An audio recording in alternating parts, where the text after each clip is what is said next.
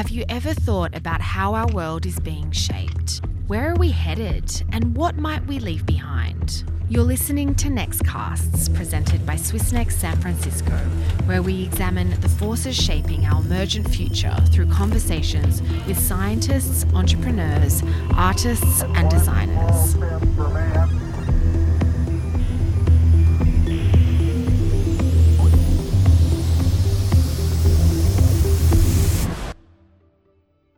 We kicked off the start of the new decade at CES in Las Vegas. It's the world's leading gathering place for all those who thrive on the business of consumer technologies. It has also served as the proving ground for innovators for over 50 years. During CES, we recorded interviews live on stage at the Swiss Tech Pavilion, which showcased leading technologies from Swiss startups and was presented in partnership with PRS, Switzerland Global Enterprise, Digital Switzerland, and swissnex. Our CEO, Gioia Deucher, is a special guest host of these coming episodes. And here we are, live from the stage at CES with our first two guests. My name is Martin Vetterli, President of École Polytechnique Fédérale de Lausanne. My name is Joel Mesot. I'm the President of ETH Zurich, École Polytechnique Fédérale de Zurich. So innovation is becoming a more and more global, dispersed phenomenon. What do you think is the role of a conference like CES, and what do you hope to get out of it? So CES is, both a networking event and a place where people shows their latest innovations. So it's a great place to see what's happening in the consumer electronics space. That's one reason to be here. The other one is, of course, Switzerland is present here with a very nice pavilion and a number of startups. And I think it's nice to be part of this ecosystem. Yes, of course, one reason is to know what happens worldwide. And this is all concentrated on one place, so this is very efficient. And the other, as you said, Martin, is to show what we do in Switzerland, because it's not everywhere well known that Switzerland is more than just chocolate and watches. We are a high-tech country, and we want to demonstrate this. And the two EPF, of course, are very strong in this field. In many ways, CES provides a window into the future that's ahead of us. What have you seen at CES that has most impressed you, and maybe are there any things that did not impress you or that you think are missing here? So what's always impressive, of course, is the speed at which the consumer electronics business is advancing. A lot of it is also, I would say, maybe not necessary for the survival of humanity, if I can put it that way. And so what I may be missing is the concern about the broader issues, which have also to do with the cyberspace, not only security, but fake news, social networks being misused, etc. I find very little about this, very little debate about these issues. That's one. The other one, which is totally obvious, is that global warming is probably the bigger threat to humanity than the speed of the latest microprocessor, and we don't hear much about this either, even though technology will be absolutely central in addressing these issues for humanity. Yes, I would say the same. What impressed me is to see how this, we are speaking since many years about Internet of Things, and here you see what's happening, and it's everywhere, even bugging our video system so that we can not be recorded correctly now. But of course, as Martin said, apparently what happened last year, worldwide, the youth movements hasn't had an impact yet on this conference. But maybe it's also because the setting up of such a conference takes months. So I hope it will be more present next year. Yeah, I actually fully agree. And I think here at CES, we really can see firsthand how quickly the pace of technology development is accelerating, and how it is accelerating and changing the way we do everything, pretty much. So now taking it back to your roles as president of universities, of that are in charge of training students and getting them ready for their professional careers. How do you make sure your students are ready for this ever-changing world? And how do you make sure that they understand also the principles around what they will be producing and creating in the future, how that will impact other people? So I think our students are very well prepared for this, because we teach, and it's not new, we teach our students to learn fast, to be adaptive. And if you think about it, research is all about this. My worry is more for those who are not directly related to these technologies, that are not working on these technologies, that we don't split the society. And so we need also to take care about the broader population. And this we want to do by having more continuous education for everyone.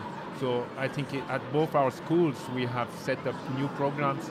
In the past years we have doubled the number of continuous education courses that we offer, and we will continue to increase that. So it's important to have everyone on board. So Martin, adapting that question a little bit to the case of EPFL specifically, I know that in the past the idea of MOOCs, massive open online courses, was very much a strategic priority for EPFL to reach students around the world, those populations that might not have the same level of access to high quality education. How do you see that going forward? Is that still something you're looking at, or are there other strategies that you currently put in place? So first, let me answer the first question still. Sorry. To pick up where, or to go along the lines of what Joel said, I think our students are well prepared for the technological changes. We are, after all, an institute of technology. You know, people have basic education in all the key components of what we see here. I think where we can do more is to educate them with a sense of responsibility of these technologies and their impact in the wider world. That is something we traditionally haven't done necessarily enough, and I think we have to boost this, and we take steps in that direction. On the continuous education and presence of online courses, this is something where we have invested a lot, and we will continue to be very active. Also because it influences the way we teach on campus. We learn from teaching online how to adapt courses on campus, that's one thing. And the other one is on continuing education. We have a specific program which is much smaller than the MOOCs, which is the Extension School, which is specifically geared to give certificates to people on key technologies and using actually personalized coaches for the people to really be able to follow a continuous education at the best possible level. Interesting, yeah. Let me actually follow up on this. So I think it is not a secret that in Switzerland we live in a bit of a microcosm, and especially with your two institutions, which are true elite institutions, that microcosm in some ways becomes even smaller. So how do you personally, actually, how important do you find it? And both of you have spent quite a bit of time abroad, actually, outside of Switzerland. How important do you find it to expose students to different environments? And what do your institutions do to promote that? And what do you put in place for those students to become well-versed international global citizens? First of all, we are very international universities. We are among the most international universities in the world. So per essence, our students are confronted to other cultures. This is one point. Second, what we have installed are students programs that go through different departments. You know, we have 16 departments at ETH, and we have the Students' Week, for example, where 200 students from different grades, all departments, tackle a special problem. Last year it was about mobility, and this year it will be in the medical field, and they raise their own challenge, and they try to solve this challenge that they have posed themselves. That's one side. The other side is we go more and more towards having maybe 6 months to 1 year spent with industry.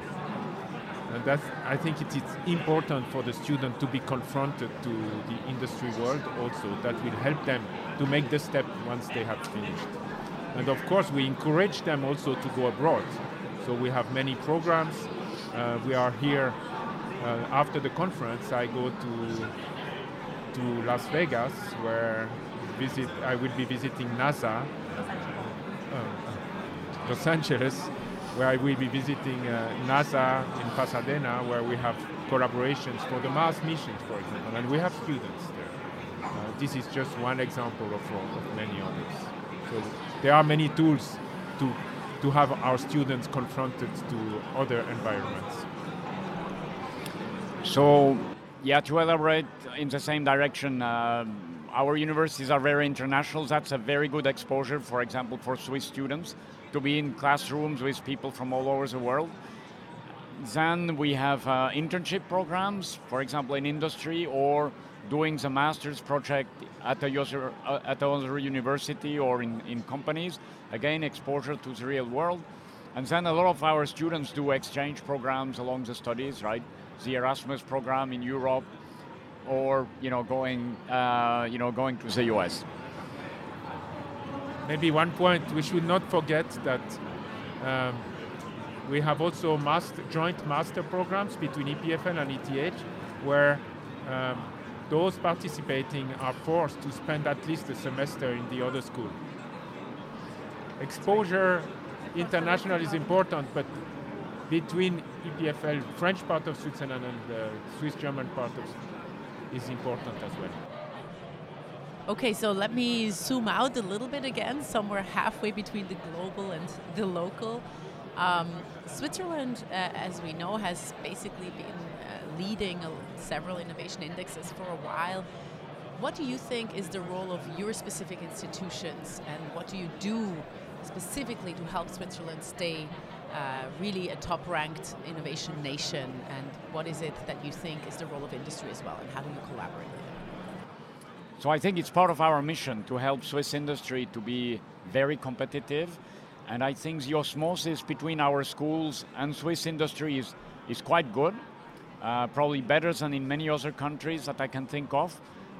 We can still do better, and this is something we are working on. We have programs where we put several companies together, also together between the two schools. For example, the food initiatives that is also described here, where by really putting all the people around the table, I think we are helping each other to work on relevant problems that will keep Switzerland to be very competitive and innovative. Maybe if I can add, I think it's in the DNA of both schools to work tightly with industry, Swiss industry. I mean, this is, I believe, why Switzerland has become a high-tech country. And it's not only in the past 10 or 20 years, it's something that goes back to 150 years since the creation of modern Switzerland and the creation of ETH, that we had our engineers involved in building all the infrastructures in Switzerland. And we have to continue this tradition. And we do that. And what we changed a little bit in the past years is to have our students exposed very quickly to industry, as I mentioned, but also to the world of startups. So we have put different tools. Even first-year students who have an idea can start to think about creating a startup. And I think the expectations from the students has changed very much. Before, when you finished ETH, maybe you wanted to work in one of the big Swiss companies. That has changed. Now you want to create your startup. So having this kind of success will create some more of these kind of expectations. Great, yes. So I think that is a good way to finish, since we're here at CES, surrounded by startups and technology. And I just want to thank you both for making yourselves available for this interview. Thank you.